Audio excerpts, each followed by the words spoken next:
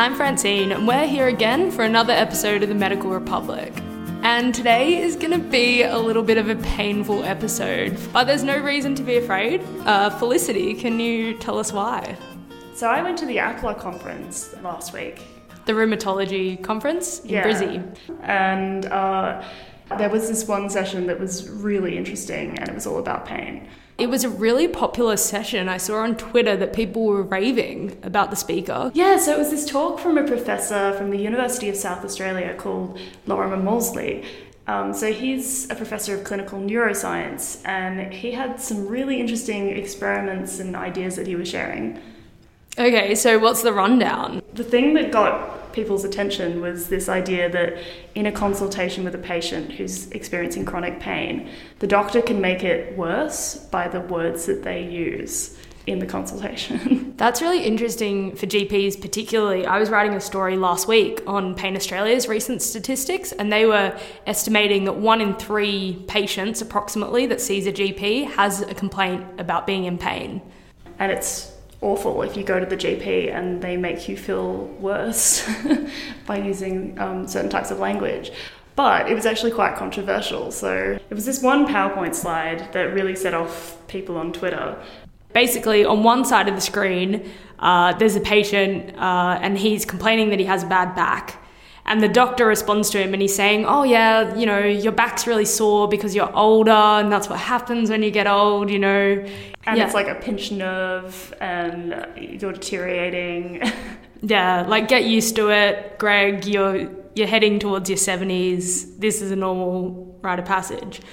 But then on the other side of the screen, this is the contrast. The doctor is instead saying, you know, backs, they adapt as life goes on and they're highly well protected. And it actually kind of takes a more scientific approach to, I guess, explaining to the patient, these are some of the factors that are contributing to your pain. Yeah, absolutely. But some people on Twitter were complaining that it was a bit patronising to explain back pain as a protective effect. So one of the things they say is backs are very well protected by a sophisticated alarm system. Yours is working too well. And can you imagine if you're seeing a patient and they complain to you about severe pain and you get that response, you'd be a bit like, okay, yeah, but it still really hurts. But I mean, the management is still the same. So they still give them a referral in both scenarios. They still say, do you want to see a psychologist to manage your pain? And they obviously would prescribe medication. So the treatment is exactly the same. It's just which description of pain they're deciding to use. And just reading the one about pinched nerves just makes you go, ugh. Yeah, it already makes me sit up straighter just now because I'm like thinking about it. Just thinking about it makes it feel worse. But the interesting thing, as you were saying, is that according to this professor, the one that's a little bit softer, which talks about how your body is protecting itself, is actually more scientifically accurate when you think about modern pain science. A lot of people, including myself, are under the impression that pain is a very simple physical response to a stimulus. So if you punch me in the face, probably this. Okay, just give us 10 minutes. We're just going to go to the car park and test this one out. Yeah, so I'd probably have some kind of neural signal from my face to my brain, which would be interpreted as pain. That would be normal, right? Yeah, and that's kind of how it works. And if it was a really like a light punch, it wouldn't be so bad. But if it was like really severe, then I'd probably experience quite a bit of pain. And that's how people think about, pain response. It's pretty simple understanding of it. And it's very biological. It's very structural and mechanical. There's not a lot of psychology in there. But modern pain science there's been a lot of research over decades showing that pain is really not that simple. So your experience of pain can change depending on your context. So there's experiments that they've done where they show if you're given a stimulus that causes pain in the presence of a red light, you experience more pain than if you're in the presence of a blue light because the red light communicates danger and your brain kind of upregulates your pain response because it thinks it's in danger. And so basically modern pain science tries to incorporate all of the different things that could be causing you to upregulate pain or downregulate it. So the biological mechanism of tissue damage is one aspect of that, but there could be lots of other things. So it could be you're in a really hot room, or your relationships are falling apart, or someone's using really horrible language, or it's your podcast last episode. It could be pretty much anything. While the biological mechanism is quite similar, I guess, across patients, all of those other factors, it's called the biopsychosocial factors, are very different depending on the person. And these things are summed up as danger signals and safety signals. And the interesting thing is they've shown that if they explain this to patients over the long term, so after about a year, patients with chronic pain actually have less pain because they have this understanding of how complicated experiences of pain really are. Those same signals that come across in terms of interpreting pain in all those different ways also comes down to the way that pain is already treated. So referring on to this multidisciplinary pain management, which might include a patient seeing a nutritionist, a physio, a psychologist, even a psychiatrist, and all of those elements playing a part in how you manage pain, and also in some cases prescription medication as well. So understanding modern pain science is very much interlinked with how that multidisciplinary treatment plays out. Oh, absolutely. But the thing is, patients aren't going to be wanting to go see a psychologist if they think that their pain is purely biological. A psychologist isn't going to help me. Of course. You just need to give me a drug that stops this particular thing. Just make it stop. I know that you caught up with Professor Moseley after his talk as well. Should we maybe cross back to some of the interview questions that you had with him outside the lecture? I'm Professor Lorimer Moseley. I'm Professor of Clinical Neuroscience at the University of South Australia. So do you want to start by explaining what is pain? That's a brutal question to start with. My understanding of pain is that it is a protective feeling that's generated when the brain thinks protective action is going to be good to do. Every health professional who is charged with the responsibility, I guess, of helping people with painful situations, in my view, should understand what the science tells us about pain. And contemporary pain science really emphasises the biopsychosociality of it. And context is critical, absolutely critical, because context is what tells the brain whether or not protection is warranted and is going to be beneficial. So you can have your arm sliced off in one context and not feel a thing. Your brain produces no pain, and you could have a paper cut in another context that's very painful. The critical determinant of pain is context. A significant proportion of people will cause them to fold their arms and say, this psychology business, pain is a message. Pain's not a message from the body at all, and we now know that 100% to be the case. And how can rheumatologists deliver safety cues instead of danger cues when they're talking about pain? Yeah, I get this sort of question a lot, and I think a lot of the time it's asked, people are looking for a list of do's and don'ts, which you could construct. You could include do's would be reassurance, clever reassurance, ease distress, consider mood, all these sorts of things. The don'ts would be, don't say your joints rotting, or you've got the joints of a 70-year-old if they're 40. They've got the joints of a 40-year-old, possibly with an inflammatory condition, but you can talk about that differently in this situation. And any clinician should understand contemporary pain science, because what we do know is that when you understand contemporary pain science, you intuitively start to introduce the concepts in your conversations. You start to be aware of delivering safety cues. You start to be aware of postural responses in the person in front of you that tells you they're feeling in danger. It sounds more reassuring, but also more scientifically accurate, which is what you're after. And I thought this was fascinating, the idea that a patient's understanding of pain, a scientific understanding and a rigorous understanding, could really change their experience of pain over the course of a year. Why does that happen? Well, if we knew it completely, we'd bottle it, because the data are really exciting. And it's really important as a scientist, it's very important for me to put in the caveat that we are certainly not perfect at explaining it. That cohort of 1,600 people, a year later, those people are almost pain-free. I mean, that's remarkable. And we're not excluding the reality of disease processes and stuff like that. But why does it happen? Well, I would predict that should happen, in my understanding of pain, if we consider that pain is a protective feeling, and if you can integrate into someone's processing system or their brain the knowledge that their pain system is currently being overprotective, so they are actually safer than it feels, right? If you can really integrate then it makes total sense to me that then the brain would protect a bit less. So would start to align the feeling that it's producing with its understanding of reality. So why it's a slow process is a really interesting question. So we don't see these immediate changes in pain when people learn stuff, but we start to see those changes emerge over weeks, and they keep going. And what I think is happening is that the new knowledge gives the system permission to push into that protective feeling a little bit, and it gets feedback to say everything's okay, so it pushes in a little bit more, and then you're on the journey. And if you've got a good coach to encourage you when you flare up, which you'll flare up.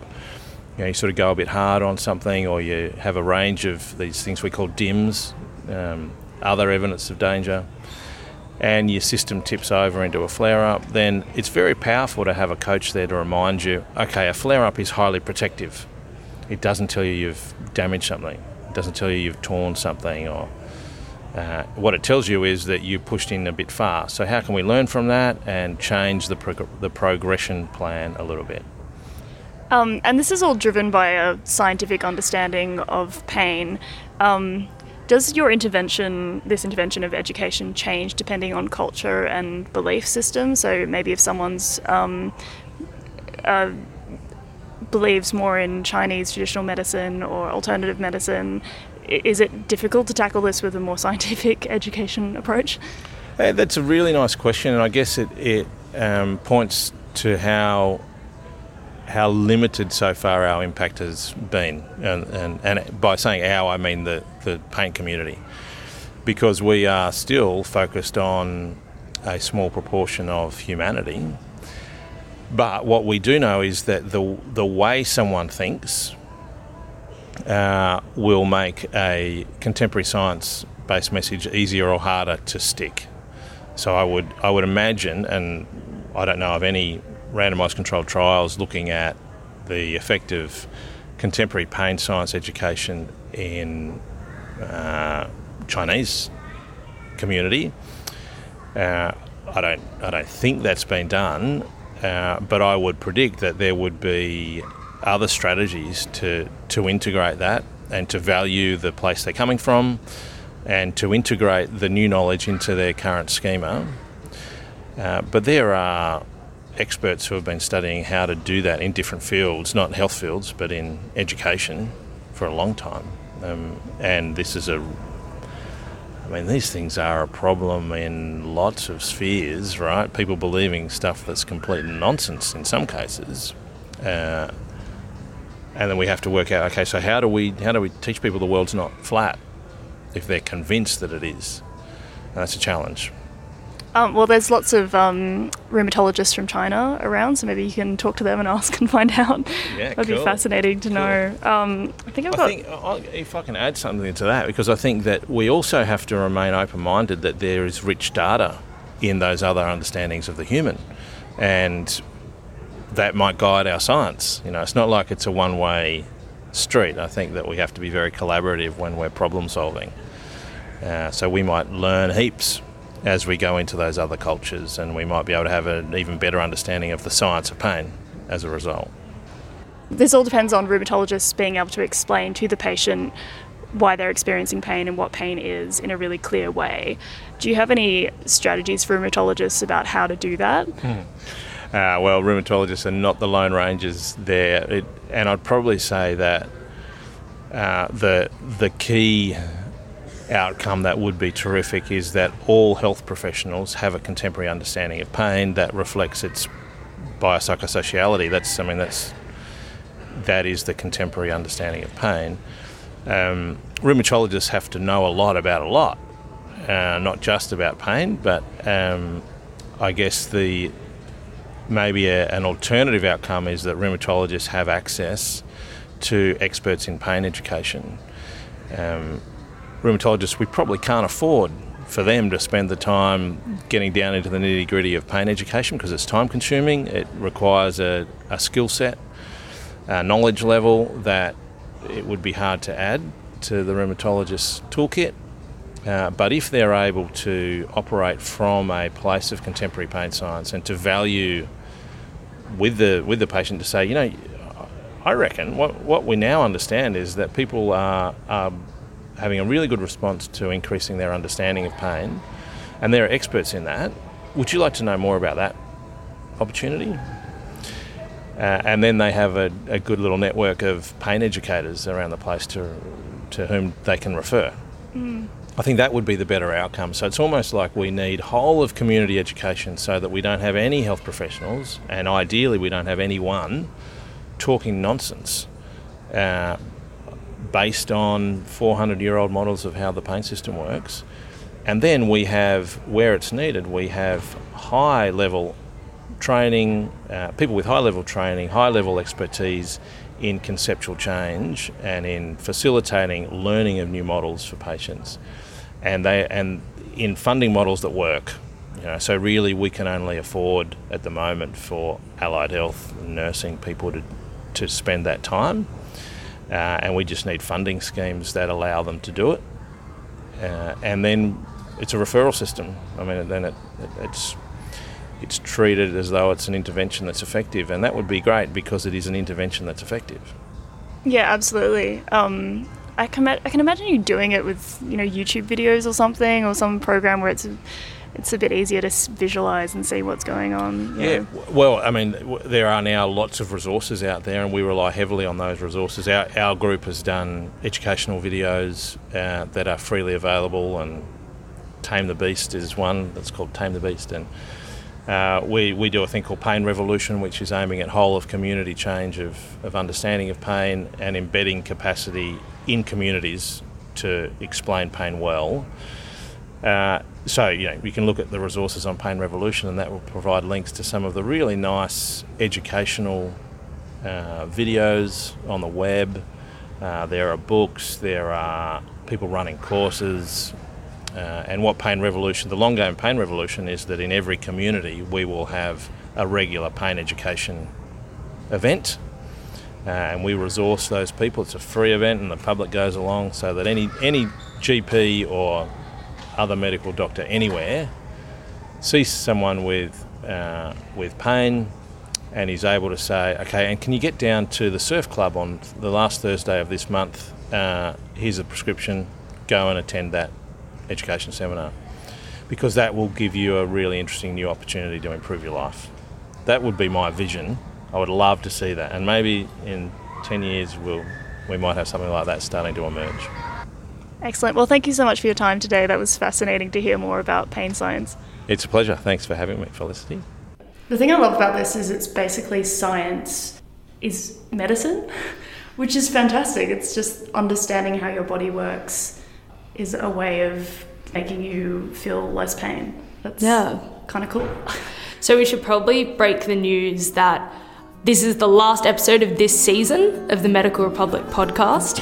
But we'd also love to hear from you all. So if you have any ideas of stories or content that you'd really love to hear in our podcast, then please get in contact. You can email either myself, Francine, or Felicity, it's just our first name, at medicalrepublic.com.au, or we're also on Twitter, or even just our regular website.